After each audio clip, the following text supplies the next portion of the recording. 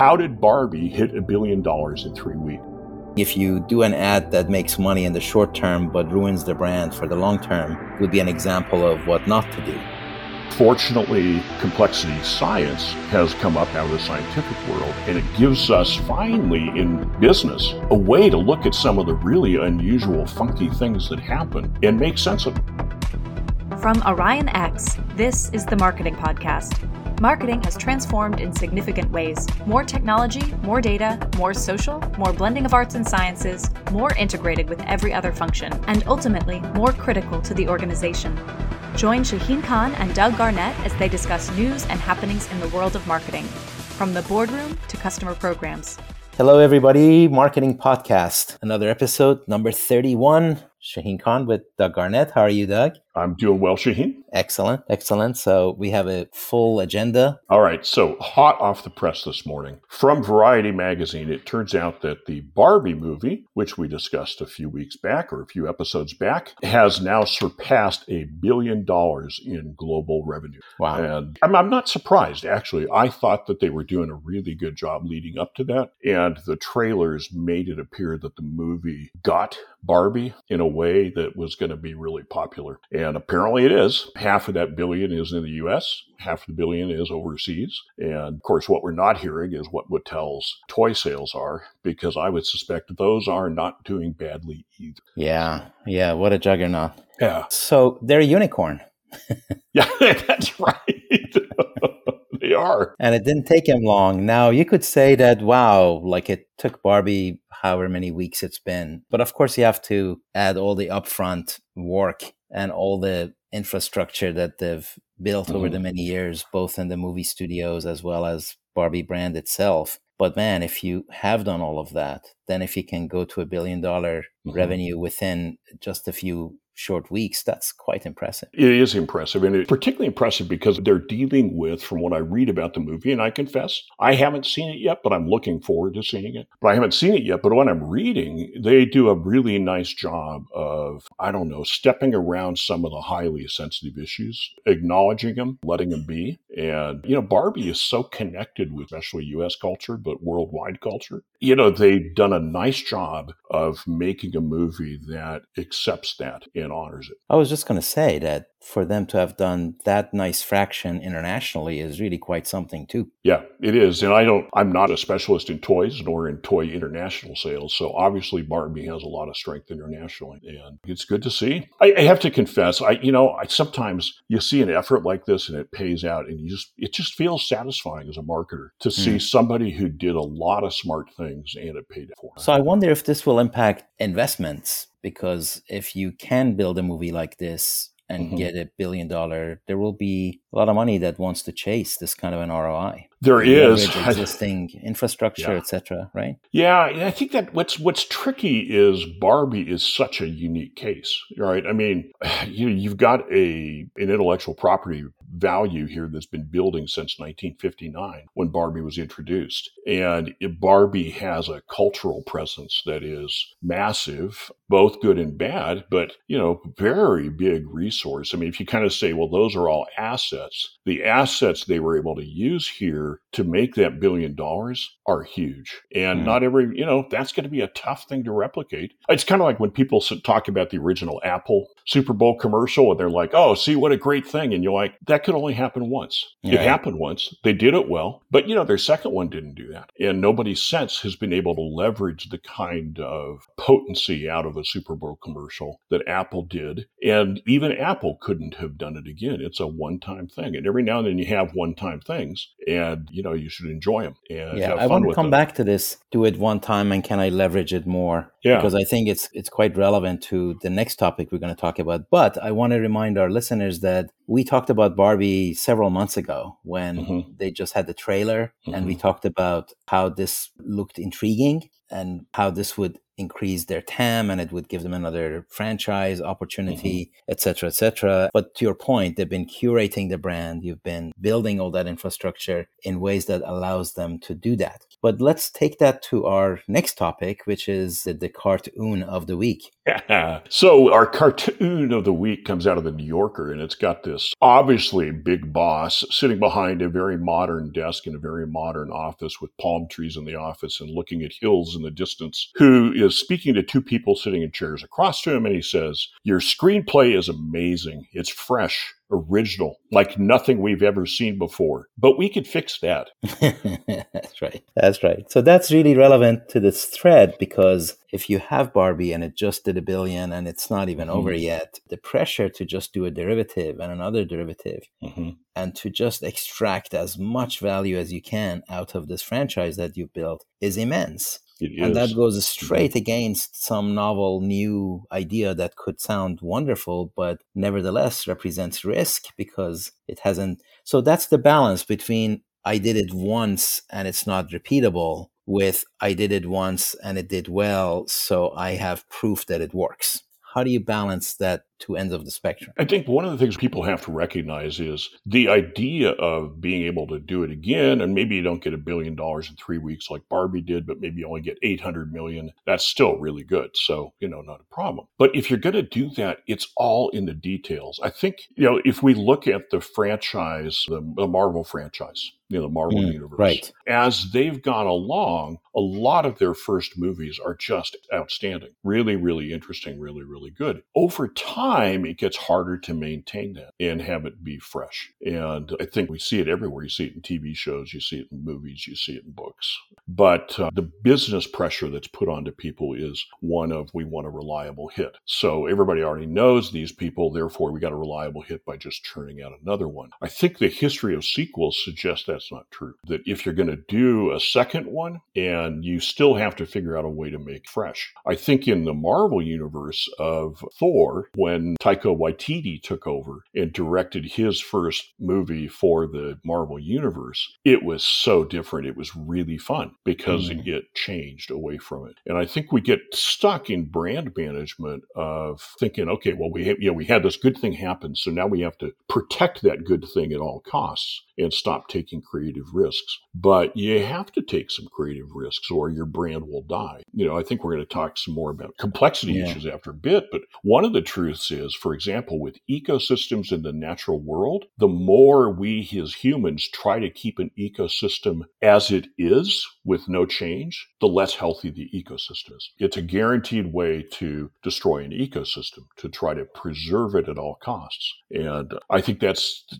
same with brands and with intellectual property. And, they have to change. It's just what happens. Of course, not all changes have to be episodes 1, 2, and 3 of Star Wars. Right. Which were such a radical change that it was really difficult for people to accept them. But you can nevertheless shift the risk into another dimension and do that for a while before you run out of that too. Yeah. But then the whole process of allocating risk and turning it into some kind of a mathematics makes the whole thing boring for the creative mind too. Well, it's not only boring for the creative mind. I think the problem is if it gets boring for the creative mind, it's boring for everybody. And I think that's what people forget is that, as we're trying to create these things, and I don't know how many Marvel movies we've had, but I can't even count them at this point. I know that within my family, we're not watching Marvel. We're just tired of it, and a lot of that is, a lot of the choices are just kind of getting repetitive, and we've seen that before. And we could probably, if I knew more about it, we'd dig into that a bit. What I've seen with TV shows is there's a tendency that they have the right crew on the first season, they have most of the right crew on the second season, but then the right crew wants to be off doing something new. And so they leave and you've got a different crew, but they no longer have that fundamental learning that says this is what really rocks. And then it's much harder for that next crew to figure out how to do it right. And I'm not taking anything away from the next crews. It's just hard. You can't. Right. So there was something along these lines on Twitter this past week, which was the criticism of various ads. Like, this ad is terrible. How can you do that? Again, it was kind of in the context of how dumb can you get, which is the refrain that I see in marketing circles, criticizing each other without understanding all the little background. So tell us what that was about. Yeah, Everard Hunter is a chief marketing officer out of Australia, and I've followed him for several years, and I really think he's got a really good head on his shoulders as he approaches marketing. Somebody had posted an Expedia ad, screen grab of it, and it shows this honestly a little bit dumpy, but quite neat, but a little bit dumpy hotel room. And the Expedia ad says, with Expedia member pricing, you could go see more of the world's sand for less. So clearly implying a beach experience and stuff. Now, and this person had posted this saying, this might be one of the worst travel ads I've ever seen. And Everard objected. But as I looked at the ad, I got to tell you, for me, I've stayed at those beach hotels. It just captured it. I mean, as I looked at the ad, I got the smell of the beach nearby. I got the sand that's probably buried in the carpet, but that's what they do because it's the beach. The room gets beat up, and not all of us are going to want to necessarily go to the beach in the Ritz-Carlton. So I had a tremendous kind of nostalgia that came out of the photo for me, but this other person saying, oh, the worst travel ad I've ever seen. Everard's comment was, the only thing we should care about this is whether this ad generates sales. Absolutely. Good or bad ad is irrelevant. Knowing some of Expedia's ad testing work, I'd quietly guess this ad is smashing it with the intended target segment. I think that he's absolutely right on. It's the difficult thing about observing other people's ads. So I don't think it's irrelevant, but I think it is obviously the most important parameter. Mm-hmm. I think if you do an ad that makes money in the short term but ruins the brand for the long term, then that would be an example of what not to do. But in agreement with that post and what you were saying, did it work? Does it work? That really is the most important thing. The other thing about the image, while I agree with you, I also saw it and it looked fine to me. And I say, I'm at the beach. I'm not probably going to be at the room at all. And I'm not this is really for somebody who is there to be at the beach, not to stay at the resort and just kind of take advantage of amenities and look out the window with your infinity pool sort of a thing. It was very much that sort of a segment. But the other thing is, how did the image come about? Was it automated and just grabbed from some website? Nobody even looked at it because that's just a programmatic thing that they do. How big an ad was this? How much dollars were put on it? And what sort of a medium and what sort of a media for that matter? Who was a targeted ad? Maybe was intentionally controversial to go viral. So that sort of tells me that without even thinking too hard, you can come up with just a half a dozen dimensions that make this really, really complex to just opine on like that. So it is, we'll talk complex in a minute, because what I would do is one idea first, which is this is, I think, to my mind, one of the problems with ad award shows. Fundamentally, when people have advertising award shows from Cannes to Clio's to the local awards in any town, nobody evaluates the ads understanding the situation, right? It's more like an artist curating an art to appear at the art museum. It's not actually knowing whether the ad's any good, because you can't know that without knowing the background, the fundamentals. What was the challenge the company was facing at this point that it needed to solve? And I've produced, ads that we know did brilliantly for clients and they get turned down by award shows. And I've sometimes asked judges about that. And they're like, well, it's not any good. Like, you don't know it's not any good. What you know is you don't like the creative of That's it. right. And I accept that. That's right. So from my mind, I wish that all advertising award shows would become curated art shows. Let's just put it up front. We hired this guy or this woman and she chose what she liked. Okay, so now we know what she likes. It's not about whether the advertising is good or bad. It's what she likes. Okay, great. Right. That's of interest to me, but I know of no advertising shows, including the Effies, which actually might be one of the worst of them, that can judge whether ads are effective. And I've written a blog post about Effies and how badly they can screw it up. But yes, and the circumstances around why a particular ad is run, for how long it's run, how much, all of that is all varies in a big way. Yeah, right. It's all very, very thick. In a B2B world, sometimes you have a partner that comes to you and says, I need to do something in this particular area for this particular product. And they're a good, trusted partner and you're collaborative and you say, okay, let's do it together. It wasn't part of your marketing plan, but it is part of their marketing plan. So you just do it. And it may not be the best thing. So there are other reasons why some of these ads come about too. But in this case, in agreement with you, I think the ad probably was pretty effective. And especially in the hospitality world, where a lot of things are really mingling and commingling in unexpected ways. Hotels now present apartments, and Airbnb is presenting hotels, and it's like all getting changed. And if you prepay, you save money. If breakfast is included, it's additional. The whole product set is changing. So I think this really is very good fertile ground to talk about complexity, and also in recognition and reminder of the book you're writing about complexity in marketing, because every day I'm really faced with the complexity in marketing in a way that is highly underappreciated. Well, and so for listeners who don't know, I'm writing a book about complexity. It's about complexity in business in general, and especially it's about how critical complexity is to success, that it is one of those key determining factors that mostly we've ignored. And fortunately, complexity science has come up out of the scientific world, and it gives us finally in business a way to look at some of the really unusual, funky things that happen and make sense of them. So to me, it's been a really incredible discovery to kind of look at this like, oh God, I see how this stuff works. Now, unfortunately, it's complexity and there are no easy answers. It's complex. And so, yeah, it's complex.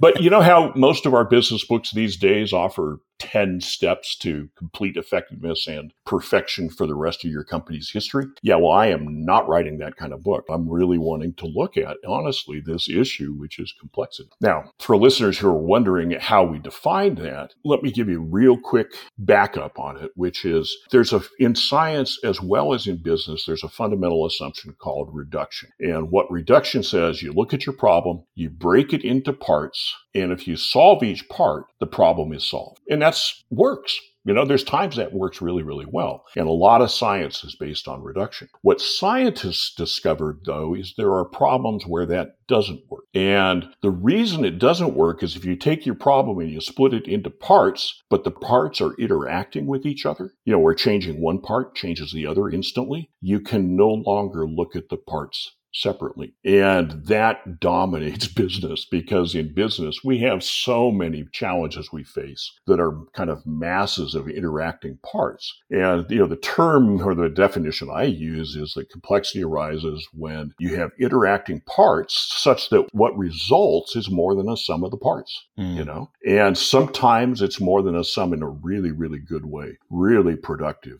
Apple Computer has tons of examples of things they did where the interactions were phenomenal. But parts can interact badly for you too and create destruction. It's more to come to understand by looking at how parts interact. You mean when things reinforce each other? Yeah, essentially it's when things reinforce or resonate with each other. You have two things that happen and you get resonance, and then the resonance backfires on you. Or creates a really good thing. In physical world, I drove over the Tacoma Narrows Bridge, and the Tacoma Narrows Bridge, if you haven't looked it up, there's great video online of the one they built in the 1930s, and it had a resonance. And when wind would blow through the bridge at a certain energy, it would transfer that energy in a feedback loop into the bridge, and the deck would move up and down 20 feet. And eventually it fell down, because bridges are not designed to have the bridge deck, the roadway, move up and down 20 feet. The other resonance we were talking about earlier is that's how we tune radios. When you're looking for that radio station on the old dials, for those of you who are too young, sorry about that, but you have these old dials, you go back and forth. And when you hit the resonance, the station pops and becomes absolutely clear. So that's a resonant thing. Well, that's what we have happen in the market. How did Barbie hit $1 billion in 3 weeks? She resonated. Yes, she did good work up front. Mattel did great work advertising it. But you don't get $1 billion in audience income just by advertising it. You get that because people who saw it loved it and told other people to go see it. And somehow it builds because, this is a resonance that happens through an audience. So when somebody comes away and says, oh yeah, it was great, you got to go see it. You also have a whole bunch of things that are, to your point, are reinforcing each other. So you have a great movie. That movie has a cultural presence. You have a distribution mechanism. The movie theaters are ready to do it. So all the pieces, all the cylinders are hitting at the same time for this to work. Another really great example of that is Microsoft Office. When they first came along, they were the first ones that had word processing and a spreadsheet and a presentation graphics, and you could cut out of one and paste into the other. That was unheard of. So it became a suite, and it was really the first time that a suite of products were reinforcing each other in a way that sort of made up for any even deficiencies that each individual one may have had, because collectively they were playing a different game. Yeah, absolutely. And that's exactly it. And of course, in that case, you also have an advantage, and I'm not going to go to the one the government didn't like, but you do get an advantage from the fact that they're the same people that make the operating system that most people were using at the time. That's right. As an unrepentant Mac user, it didn't affect me that way. But, still, it's not just Bob's new Office program, it's Microsoft's. And so you've got something really unique and different in it. You've got Microsoft behind it. You've got a strength because it's going into all the corporations so that then now everybody uses it. So the thing about connections and about interacting parts with complexity is that we like things to be simple, where we just say, well, A causes B. And that's not really the way marketing works. The way marketing works is we have a lot of factors that are playing together at once. Even if you take just the marketing 4 Ps, product, price, the place it's distributed, and what you say about it, advertising or promotion, you change one of those, you have to reevaluate the other 3. If you change the price, you have to reevaluate, what does that do to my distribution? How does that affect what I'm doing in advertising? And what about the product? Or if I change something in the product, I have to read to the other 3. They're all connected, and that we have to be able to look at things by balancing all these connected things. And I think, if I go back to Everhard's comment about this Expedia ad, the point is, does it work? Not, is this ad perfect? One of the misnomers in the world is that when you're up against complexity, right, a lot of people will say, well, if you make all the parts perfect, then the whole will be perfect too. And that's actually the opposite of what's truth. Edwards Deming observed that if the whole is optimal, none of the parts will be. Because there's compromises. You have to make compromises for the whole result to be best. Anyway, I'm off ranting, so I guess I'll pause for a moment on my rant. That's right. I was actually thinking that if you change the price, you may very well change the target market. Yeah. So you're like playing the game in a different field altogether. So some of these changes do that. They do. They make it, well, and think about, the reason I mentioned distribution is if you've got one set of distribution that expects, distribution is always depends on specific things like price points. And if you change the price, you have to revisit distribution. They may not be okay with it. They may not, absolutely. May not work there. Or it may be that your customers won't let you go there. I worked with a company who had, before I got there, worked with Ginsu knives. I don't know if you remember Ginsu knives. I do. Yeah, I think you got 1,000 knives for $25 or something like that. They were really cheap, and they sold bazillions of sets. Well, they decided that they wanted to make a better knife, and so they wanted to make Ginsu Professional. So they were a $25 knife set, and all of a sudden they priced it for $110. Miserable failure, but not because of creative. No creative could have saved that, because customers saw Ginsu as cheap knives that were functional, not as premium knives I would seek out. It's a non-starter. Yeah, and also when you charge that much, it really is, again, a different client base. And those guys have a very different depth of understanding of what it is they're buying and why. The joke with Ginsu was that the only thing that could cut through Ginsu 1 was Ginsu 2. Because they had an ad where they could actually cut another knife with their knife. Oh, God, I do remember like that. The handle of another knife would be cut with the Ginsu. That's right. I do remember that. So anyway, I'm not sure that all draws together, but I think one of the challenges we have in marketing is this question of we work with interacting parts that are related to each other. And too often we try to isolate one part and only care about that one part. And you hear it. Sometimes I hear it from product people. Well, we'll make the perfect product and then no marketing's needed. It doesn't work that way. Oh, I just heard that recently about product-led growth. Yeah. Mm-hmm. As opposed to, I don't know what, because you have to charge for something. And I imagine that would be the quote product. But, the comment I had was that these are all really good, but no product sells itself. And maybe the work that was necessary to sell it wasn't done in the marketing department. We both made that point. that you can do a lot of good marketing without a marketing department. And sometimes you do, but that work needs to get done regardless. Yeah, it still has to be communicated. You still have to understand where it's going to fit. I wrote a blog post once about copiers back in the 1990s when they put them on networks. And all of a sudden, companies were all networked, and they all went to copier companies and said, well, we want our copiers on our networks. So the copier companies responded and made brilliantly executed products that would go onto a network. Well, I don't know how brilliant, but I believe that they were really well done. Actually, printers were a primary attack surface for hackers for a good while. Right. Right. So they put them on networks, but what wasn't paid attention to is that product change was inherently connected to other parts of the company. So that the copier company now, which knew copiers well and knew very, thoroughly how to deliver copiers into departments or into areas in order to do copying. Okay, so the management said, all we're doing is adding an extra technical piece. So we'll just hire some people to know that technical piece. Well, my brother did that. And he said it was a mess because all of a sudden now at the client site, instead of having purchasing agent and the people using it and somebody who maintains it, now you're interacting with the network department and other people that are remote that you never would have had to connect with. Yeah. And so, and what I observe is the connections went from 4 groups to 8 groups, but connections increase exponentially. So when you go from 4, you have 6 connections, 6 two-way connections among 4. When you go to 8, you have 27 two-way connections.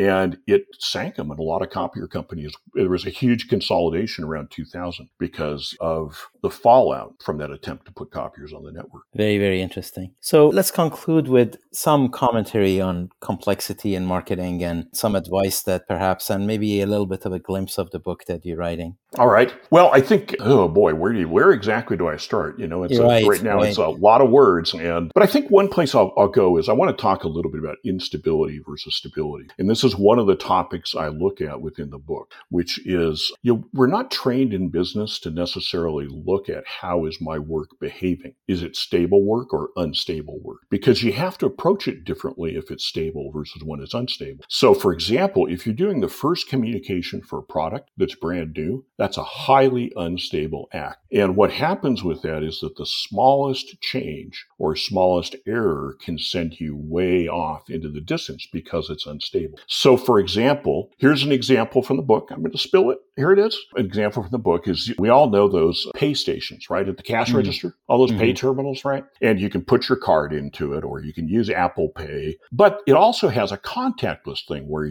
and it tells you to tap to pay.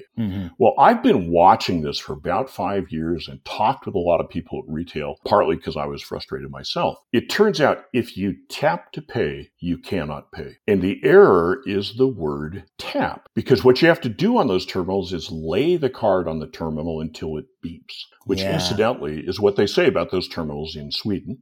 J.P. Castleman, I've talked about it, he said, oh, that's what it says over here. But in the U.S., they said tap. So in other words, they chose 3 letters and ensured intense customer frustration for years to come. And I guess, and not everything is quite that volatilely unstable, but when you're doing something new, you have to treat it very differently. And the words you pay attention to, where an ad creative might be paying attention to words that paint a beautiful picture of what this place is, you may have functional words where the difference between tap and hold for beep, which is what they say in Sweden, makes a difference between success and failure. And stability is a big deal, but we don't know how to talk about it. And complexity begins to give us ways to talk about some of these subtleties that have stung us all when we've done something that's less stable than we thought. That's excellent. That's excellent. Also, one walk away is don't try to redefine a word. Tap means tap. It doesn't mean it against. Well, it's true. It's absolutely true because the dictionary definition of tap includes a sound, right? Right. That's right. Tap is a sound.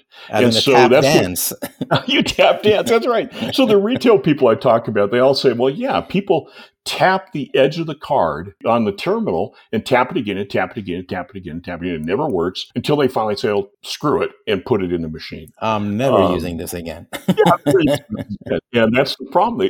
They picked a word without, caring. Now, how did that happen? I've dug into it a little bit. Turns out the credit card world is incredibly bureaucratic and filled with ISO standards and things like that. So my guess is the teams just lacked the experience in unstable situations to be able to take the care they needed to with that word. Yeah, I tell you, I think it's not a day that goes by that I'm not feeling or noting some aspect of complexity in what we do in marketing. It's just hard. Another example I was sharing in our pre-call was you generate a report that's supposed to help you make a decision. And the report says turn left, and you're looking at the road and saying, I don't think so, right? So the report isn't doing what it's supposed to do because it's not using all the data that you have that it thinks it does, but it doesn't. So at the end, and you're lucky when that's the case, when you actually note that the advice is not to be followed. It's a lot worse when the advice you don't know and then you do follow it. And of course, there's a problem that we're going to have with AI in spades, and we should definitely come back to that as well. So maybe with that, we will conclude this episode. It sounds like a good idea to me. All right, perfect. Thank you, everybody, for joining. As always, look forward to catching up again next time. Thank you, Doug. All right. Thank you, Shane. All right. Take care. That's it for this episode of the Marketing Podcast. Every episode is posted on orionx.net and shared on social media. Use the comments section or tweet us with any questions or to propose topics. If you like the show, rate and review it on Apple Podcasts or wherever you listen. The Marketing Podcast is a production of Orion X. Thank you for listening.